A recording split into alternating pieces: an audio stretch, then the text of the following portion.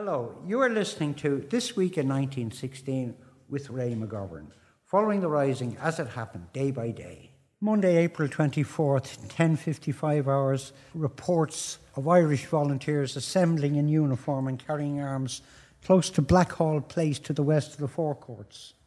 11:02, large numbers of volunteers assemble outside Liberty Hall. Groups are entering and leaving.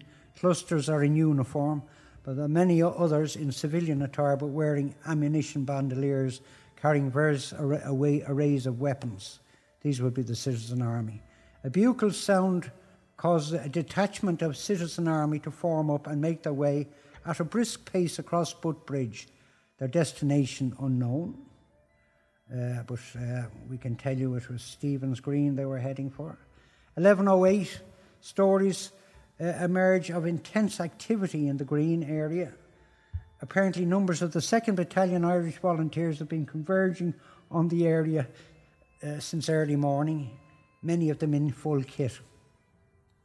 11:14, detachment of volunteers arrived early by bicycle, have just departed Earlsford Terrace and made their way towards the Grand Canal, believed to be making their way to Clanwilliam Terrace near Boland's Mills.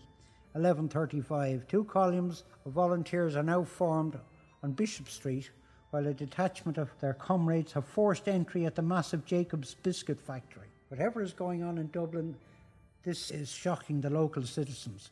10:40, the latest reports from Dublin indicate several dozen citizen army have stormed into Stephen's Green to shock bank holiday revellers who have been ordered to leave the park at bayonet point.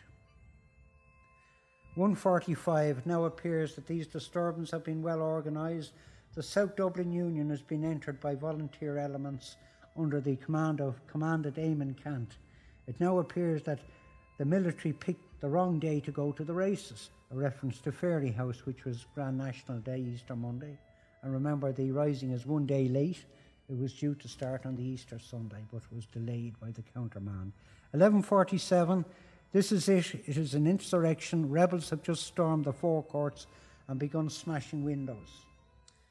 10:55, the rebellion's first blood has been spilt at Dublin Castle. It appears that the Citizen Army detachment that left Liberty Hall earlier has its eyes fixed on Dublin Castle. The policemen have been shot outside the main gate of Dublin Castle. 12:20, scenes at Sackville Street. A clock has been truly begun to strike in Dublin City. The General Post Office has been stormed by over 150 volunteers and citizen army. When they stormed the building, it caused pandemonium. All the customers were put out, all the staff were put out of the entire building, which is 4 stories. 3 of the rebellion's leaders outside the building have produced a proclamation and read out its contents to passers-by. Many of the crowd are taunting and abusing the insurgents. 12:28, the rebellion spreads. Boland Mills on Barrow Street has been seized by rebel forces along with Boland's Bakery nearby. Terrific excitement has gripped the city. 12:31, outposts appear to be consolidated, covering the city's various bridges. Davies pub overlooking Latouche Bridge at Portobello near Mount Street has been stormed. Shots are being fired.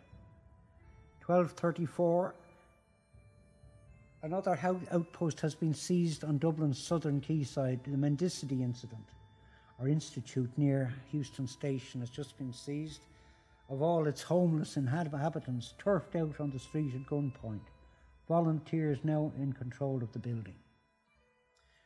12:52, reports are now coming in of a daring raid having been undertaken by a Republican special force at the Magazine Fort in the Phoenix part of the west of the city. It appears that ammunition and weapons have been seized.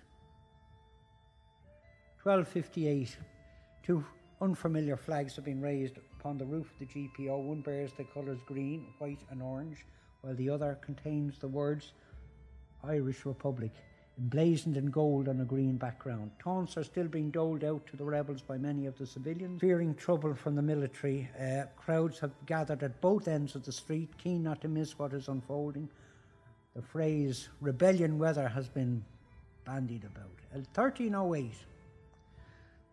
It appears that more outposts are being taken by the rebels. Volunteers from the 2nd Battalion, that's the one in Jacobs, are forcing their way into buildings along Funbally Lane and Malpa Street off New Street.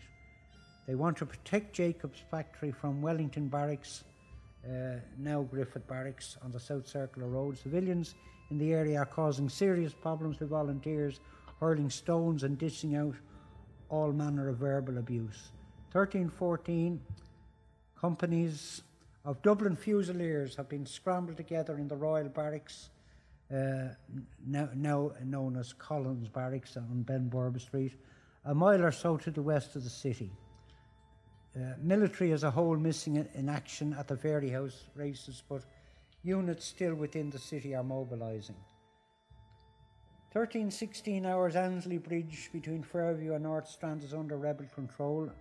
Another artery of the city is barred from traffic and any entry into the city.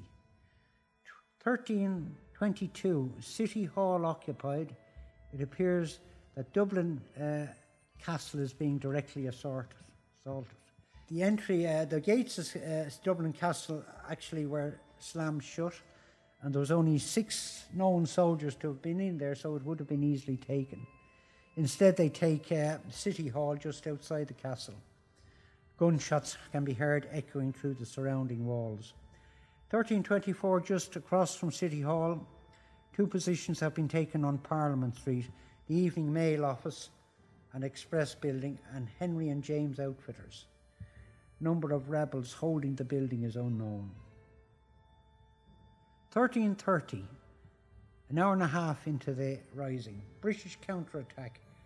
Ship Street behind the castle has seen close quarter action between 200 or so British troops and rebels gathering the rear of Dublin Castle. That you'd know as the cobblestone entry at the rear of the castle. 1332, the rebel cordons tighten around the city. Harcourt Street Station is now in rebel hands. 1338, British cavalry dribbled from outside forecourts.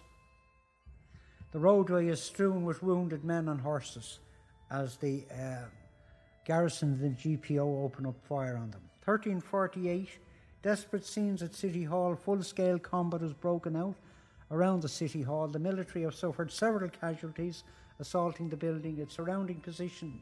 Great damage to the attacking troops as they try to rush its main door. The noise of fire is deafening. 1352, intense fighting along the Western Quays. A company of Royal Dublin Fusiliers suffered several casualties under repeat fusillades from across the river at the Mendicity Institute. They are firing back now while using the river wall for cover. 2nd policeman shot dead in Stephen's Green, allegedly by Countess Markiewicz. It is unclear what has happened to cause this. Meanwhile, trenches are being dug inside the Green. Terror is now beginning to grip the capital. 1403, vicious fighting around South Dublin Union, now known as James's Hospital, of course. Keen to relieve Dublin Castle, troops recently left Richmond Barracks in Inchicore, but came under fire outside Mount Brown. They have suffered several casualties. 1405, it's reported that earlier on a patrol of Royal Irish Regiment Infantry came under fire from Davies pub at Portobello. The rebels have been driven out by reinforcements backed up by a machine gun. Dublin is at war. 1413, machine gun fire in Royal Barracks, Collins Barracks, of course. It is unclear at present, but machine gun fire has been heard from the roof of the Royal Hospital in Kilmainham, aimed at the South Dublin Union. Is the British Army headquarters under attack? Royal Hospital was where the High Command of the British Army located. 1416, shocking scenes in Sackville Street, Lancers killed by rebels. Dublin's main thoroughfares become a scene of slaughter. Dublin is a battlefield. Several British cavalry Lancers are lying dead on the street, along with their horses. An ambulance sped away carrying wounded. They were ambushed by a hail of fire from the GPO. 19 hours gunfire around Rialto. Violence spreading throughout the city. The south-facing entrance of Dublin, South Dublin Union, is under attack from elements of the Royal Irish Regiment. They appear keen to secure a line into the city. That was a regiment heading in to relieve the Royal Kilmainham. Were blocked at Kilmainham, or at Rialto. 14:21 hours, Marrowbone Lane Distillery, which is in the hands of the rebels, is now pouring a deluge of fire onto the British troops. British cavalry driven from outside the forecourts in bloody battle. Reports have come in of an early engagement outside the courts building where 50 lancers transporting ammunition were forced to take flight when ambushed by rebels in the forecourts. The roadway is strewn with wounded men and horses. That particular ammunition was passing down to the magazine fort in the Phoenix Park and was unrelated to the rebellion, which just happened to be passing. 14:03, vicious fighting around South Dublin Union, keen to relieve Dublin Castle. Troops recently left Richmond Barracks in Inchicore but came under fire. The South Dublin Union, they have suffered several casualties. 14:05, it's reported that earlier on patrol of Royal Irish Regiment came under fire in Portobello. We move on now to 1600 hours. Reinforcements now pouring in from Kingsbridge Railway Station, which is a hive of activity. Thousands of British troops from the Curragh are on their way into the city. The alarm has gone up about Dublin Castle, the seat of British government in Ireland, being in danger. 16:35, 4:30, sniper fire across O'Connell Bridge. Several positions on both sides of the Liffey have been engaged in vicious sniper fire. It is the most bizarre of spectacles. Civilians, enthralled by the sounds of gunfire, are placing themselves at risk, keen to view what is happening. 16:45, horrific scenes on Northumberland Road as the fighting spreads. Reports of several casualties among the veteran defence force in the Ballsbridge area. Now these are British auxiliaries or local defence force who had been on manoeuvres all day and were just returning to Ballsbridge, and the volunteers opened fire on them. Several of them were killed. 16:48, fighting has taken place along the Dublin-Kingstown railway line. Rebels have opened fire on a large detachment of the veteran defence force, causing them to scatter in panic. 17:21, still fighting around Dublin Castle. A large force arrived on foot from Kingsbridge and are involved in heavy fighting against the citizen army in City Hall. The shooting is now incessant. 17:35, Kelly's fishing tackle shop in rebel hands. They now control O'Connell Bridge from both flanks of to its north. Tragic death of a young nurse in South Dublin Union. Reports of a young nurse attending a volunteer wounded, being shot by British soldiers. The fighting there has been conducted in hospitals filled with patients. People are screaming in terror as shots echo through the many wards. 18:03, just after 6 o'clock, a civilian has been shot dead by rebels in Stephen's Green. Apparently several warning shots were aimed over the man's head as he tried to break down a barricade erected by the rebels, where his own dray horse cart was being used. He refused to desist and was shot dead. A man named Kavanagh. Civilians are hurling abuse at the rebels.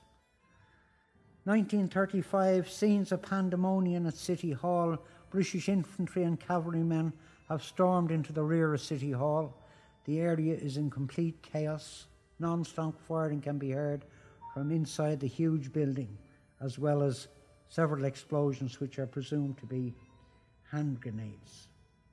It hasn't been mentioned yet, but the captain in charge of the Citizens' Army was shot dead on the roof of City Hall, it said, while raising the tricolour. And that was Sean Connolly, an actor in the Abbey. 2000 hours, insurgents are falling back into Fumbley Lane positions towards Jacob's Factory. Our most dangerous enemy at present is not the forces of the Crown, it is the local civilians many of whom are pelting them with stones, whatever they can get their hands on. 2030 looting in Sackville Street. Buildings throughout Sackville Street are being looted and set on fire. The scene is of chaos. Surgeons have fired over the heads of looters to try and stop them. Pearse was also always anxious that the rising be conducted honourably. 21:25 hours, Sackville Street. The situation is unprecedented. The atmosphere is surreal. What the outcome will be, nobody knows. Shops are in flames. No one will sleep in Dublin City tonight. 21:35, City Hall captured by British troops after several ferocious attacks. Crown forces are inside in the building. Several dozen rebel men are still on the roof and have no plans to surrender. Sniping around Beggars Bush Barracks, Balls Bridge. The barracks is under incessant fire from rebel positions along the nearby railway line into Dublin. 23:15, nearly midnight. Rebels control the gasworks in Balls Bridge, Rings End. The South City is now in complete darkness. A large rebel force stormed into the gasworks on South Lots Road, dismantled the machinery there. The workforce have been forced out. 23:45. Friendly fire between different rebel groups caused a bit of confusion, and happily that's quickly sorted out.